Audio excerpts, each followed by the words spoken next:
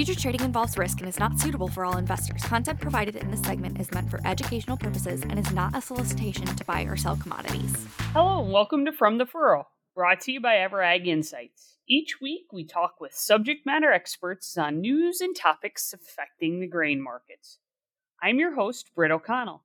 Today is Tuesday, March 14th. May 23 corn is up 7, trading 6.20.5. May 23 soybeans are up 4.5, trading 14.95 3/4. With us today is Kristin Stien. Kristin is a grain market advisor in the greater Cedar Rapids area with EverAg. Welcome to the show and thanks for joining us this week, Kristin. Thanks, Britt. Excited to be here. Wonderful. Well, there's been a lot of activity in the corn and soybean market here as of late, with both markets selling off on both the new and old crop contracts rather significantly in the last 10 days to 2 weeks. As we look at some of the reasons why this sell-off could be, one of the first things that comes to mind is the WASDE report. We had a WASDE report released from the USDA, and shortly thereafter, this market really started to show signs of weakness on both the corn and soybean front. One of the big announcements coming from that were some of the cuts to export expectations on the domestic front, to the tune of 75 million bushels, something that maybe the trade expected to see, but might have been a bit more extreme than originally thought was coming in one single month. To offset that, though, we also had news that Argentina, the crop in Argentina continues to go from kind of bad to worse, and the USDA took a really big cut there. So there's been a lot going on the domestic front, let alone what's been going on globally. And there's been a lot of talk as to whether Ukraine and Russia would be able to reach an agreement, whereas Ukraine is able to allow for the free flow of grain out of that region. And that's kind of where I want to start, Kristin, because that was something that hit the news wires a little bit yesterday and both a little bit today. So Russia has agreed to extend the trade deal, allowing for grain to flow out of Ukraine. As I understand it at this moment, it's still up for debate whether it's a 60-day agreement or a 120-day agreement, but nonetheless, there's been an agreement reached. How do you think that's having an impact on the markets both today and a little bit more long-term as we think about the global flow of grain? So markets today have actually responded a little bit more positively. I would say yesterday was the initial reaction from that, right? Because essentially at the end of the day, if Russia and Ukraine can export their goods and services, it takes a lot of pressure off of our markets from that standpoint. I think the big question, or there's a few big questions that loom around that still, right? One, how much of a cut is going to be made with Ukrainian acres that are planted here because of all the chaos that's going on during that war? And does that actually relieve pressure from the world grain flow? Or does that just continue to add on, even if there is a trade agreement? You know, and then two, from that standpoint, why haven't they confirmed? Why hasn't the UN confirmed whether there's an actual deal? You kind of alluded to it. A little bit of it is it a 60-day agreement, a 120-day agreement? I think a lot of people involved right now are thinking that's the issue there. But I think just the question around it has lended itself to a little bit of support in this market here today, too. So, I mean, at the end of the day, Russia has a ton of wheat to sell, right? They've got to get rid of that product. And we saw a lot of pressure come from that. And the fact that we thought things were going to come around in this grain deal. And so if they do continue to, are continuing to be able to export their grain, what does that say for the wheat market? And then all the following markets that kind of coincide with wheat. It's definitely maybe a question that has more questions than answers, and we all begin to speculate around how this could play out. But you mentioned exports, and I want to go there next on two fronts. It's been the headlining conversation in the corn market, but for a change today, we got some good news on the export front. It was announced this morning that China purchased some U.S. corn, 612 million metric tons of U.S. corn for delivery to China for the 22-23 marketing year. Certainly a welcomed, decent-sized sale. What do you make of that? And what are your thoughts on just the U.S. export market in general? Look, at the end of the day, China's coming to the market because they're starting to get concerned about what they can buy from South America. Primarily, when you sit there and see the expectations out of Argentina get cut, then it's okay, where else are we going to get this?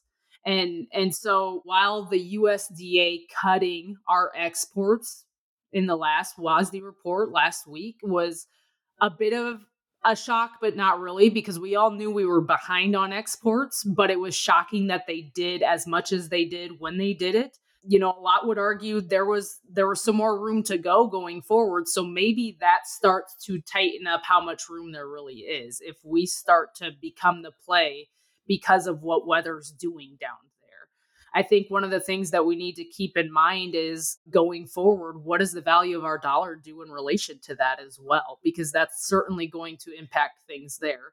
So as we look at exports, I mean, on corn, we've got room to grow, room to export that way, be just from where our current balance sheet was. But at the end of the day, we also have to sit there and consider as we go into spring and into the summer months, how does that truly end up, or how does the ending stocks down in South America truly end up? And is this something that China will truly end up purchasing the physical and accepting the physical bushels for us? Or are we just a hedge just in case what everybody is thinking comes through to fruition? It is interesting. You mentioned Argentina and the dramatic cuts that the USDA made to their production. Again, not maybe a surprise given where some of the independent private analysts are, but the USDA has typically slow rolled those types of cuts. To me, what's really intriguing, and I'd love to hear your take on this, is as we look at the big players in the corn market, the US certainly sits at top of the throne in number one, Brazil number two, Argentina number three. We discussed at length the situation there. Number four is Ukraine. There's rumors that they've only got 30 to 35% of the inputs needed in order to put a crop in. So there's certainly a lot of questions there. It seems to me that the US and Brazil are largely going to bear the burden of supplying the globe with corn in the coming year. Certainly. Yeah, it makes you wonder if the American farmer's back is starting to hurt from the weight that they're carrying on that standpoint. I mean, to your point, that's the estimate from Ukraine that we've heard so far. And I think the generous side is that they're going to get half of their acres planted as what they normally do. Those are big plays on the market, right? And so we're not out of the woods yet. For the guy that's feeling panicked right now, I mean, rightfully so. The market's taken a big chunk out of this price for you. But at the end of the day, we're not done with our supply issues yet. I think that's a really good point. There's been a lot of discussion around the demand side of the balance sheet, and rightfully so, given the time of year. But production is going to start to become more of a forefront discussion as we start thinking about the growing season at that safrinha crop that is actively getting planted or has just been planted. It is probably starting to emerge down there. The U.S. doesn't feel like it today, sitting in a balmy 25 degrees in southwest Wisconsin, but planting is only about a month away potentially. In a lot of areas, less than that. So production is certainly going to be something that the market begins to focus in on as we move forward. As we're thinking about planting, as we're thinking about warmer weather, as we anticipate sunshine and 70 degrees, Kristin, what's your biggest piece of advice you have for producers as we move into what undoubtedly will be a very volatile market? Well, you hit the nail on the head there, right? We're sitting at a time where, I mean, next year's supply is already a conversation as well as the demand of that, right? The US Ag Outlook Forum was kind of the catalyst that started the free fall that we're in right now. And then there's been stories around our economy, which affects your demand. And it's just been this back and forth. And it does lead you to sit there and say, okay, what do I need to be focusing on right now? Planting is right around the corner, and we're about ready to get into a spot where the farmer is extremely busy and at a seasonal time where it's time to be selling, right? So the main focus that we're encouraging producers to take a look at right now is, how do I need to be protected? And what type of a plan do I need to implement so that when I'm in my busy season, I'm ready to execute upon it? And what I mean by that is, as you're sitting there and finishing that fine tuning of your cost of production, right? You're sitting there and you're able to visualize what the risk is to your own specific farm should the market continue to fall out, right? I don't know if we're there yet, but by golly, let's make sure we have some sort of a floor underneath us to help protect against that. Because at the end of the day, I'd like to think that we have support in the market, but going into planting on a hope and a prayer isn't necessarily the way we want to go about that, right? So have that floor underneath, and then have some strategically placed targets that, should we actually see and realize a rally from here, that we're able to capitalize on it during a time that you're super busy, right? And don't have much time to focus on the marketing side because you're focused on the production side. So our biggest encouragement right now, as we're watching the producer go into planting season, is let's get that plan in place so you're able to go and do what you love best, and we can execute on the rest of it as it comes our way. Kristin, it sounds eerie similar to an offering we have here at EverAg, our Grain Foundations program. So great advice, by the way, Kristin. I mean, super sound advice as we move into a busy time of year when, oftentimes producers are distracted by all of the fires in front of them, if you will. So great advice. Thanks for sharing that. It was a pleasure having you on today, Kristin.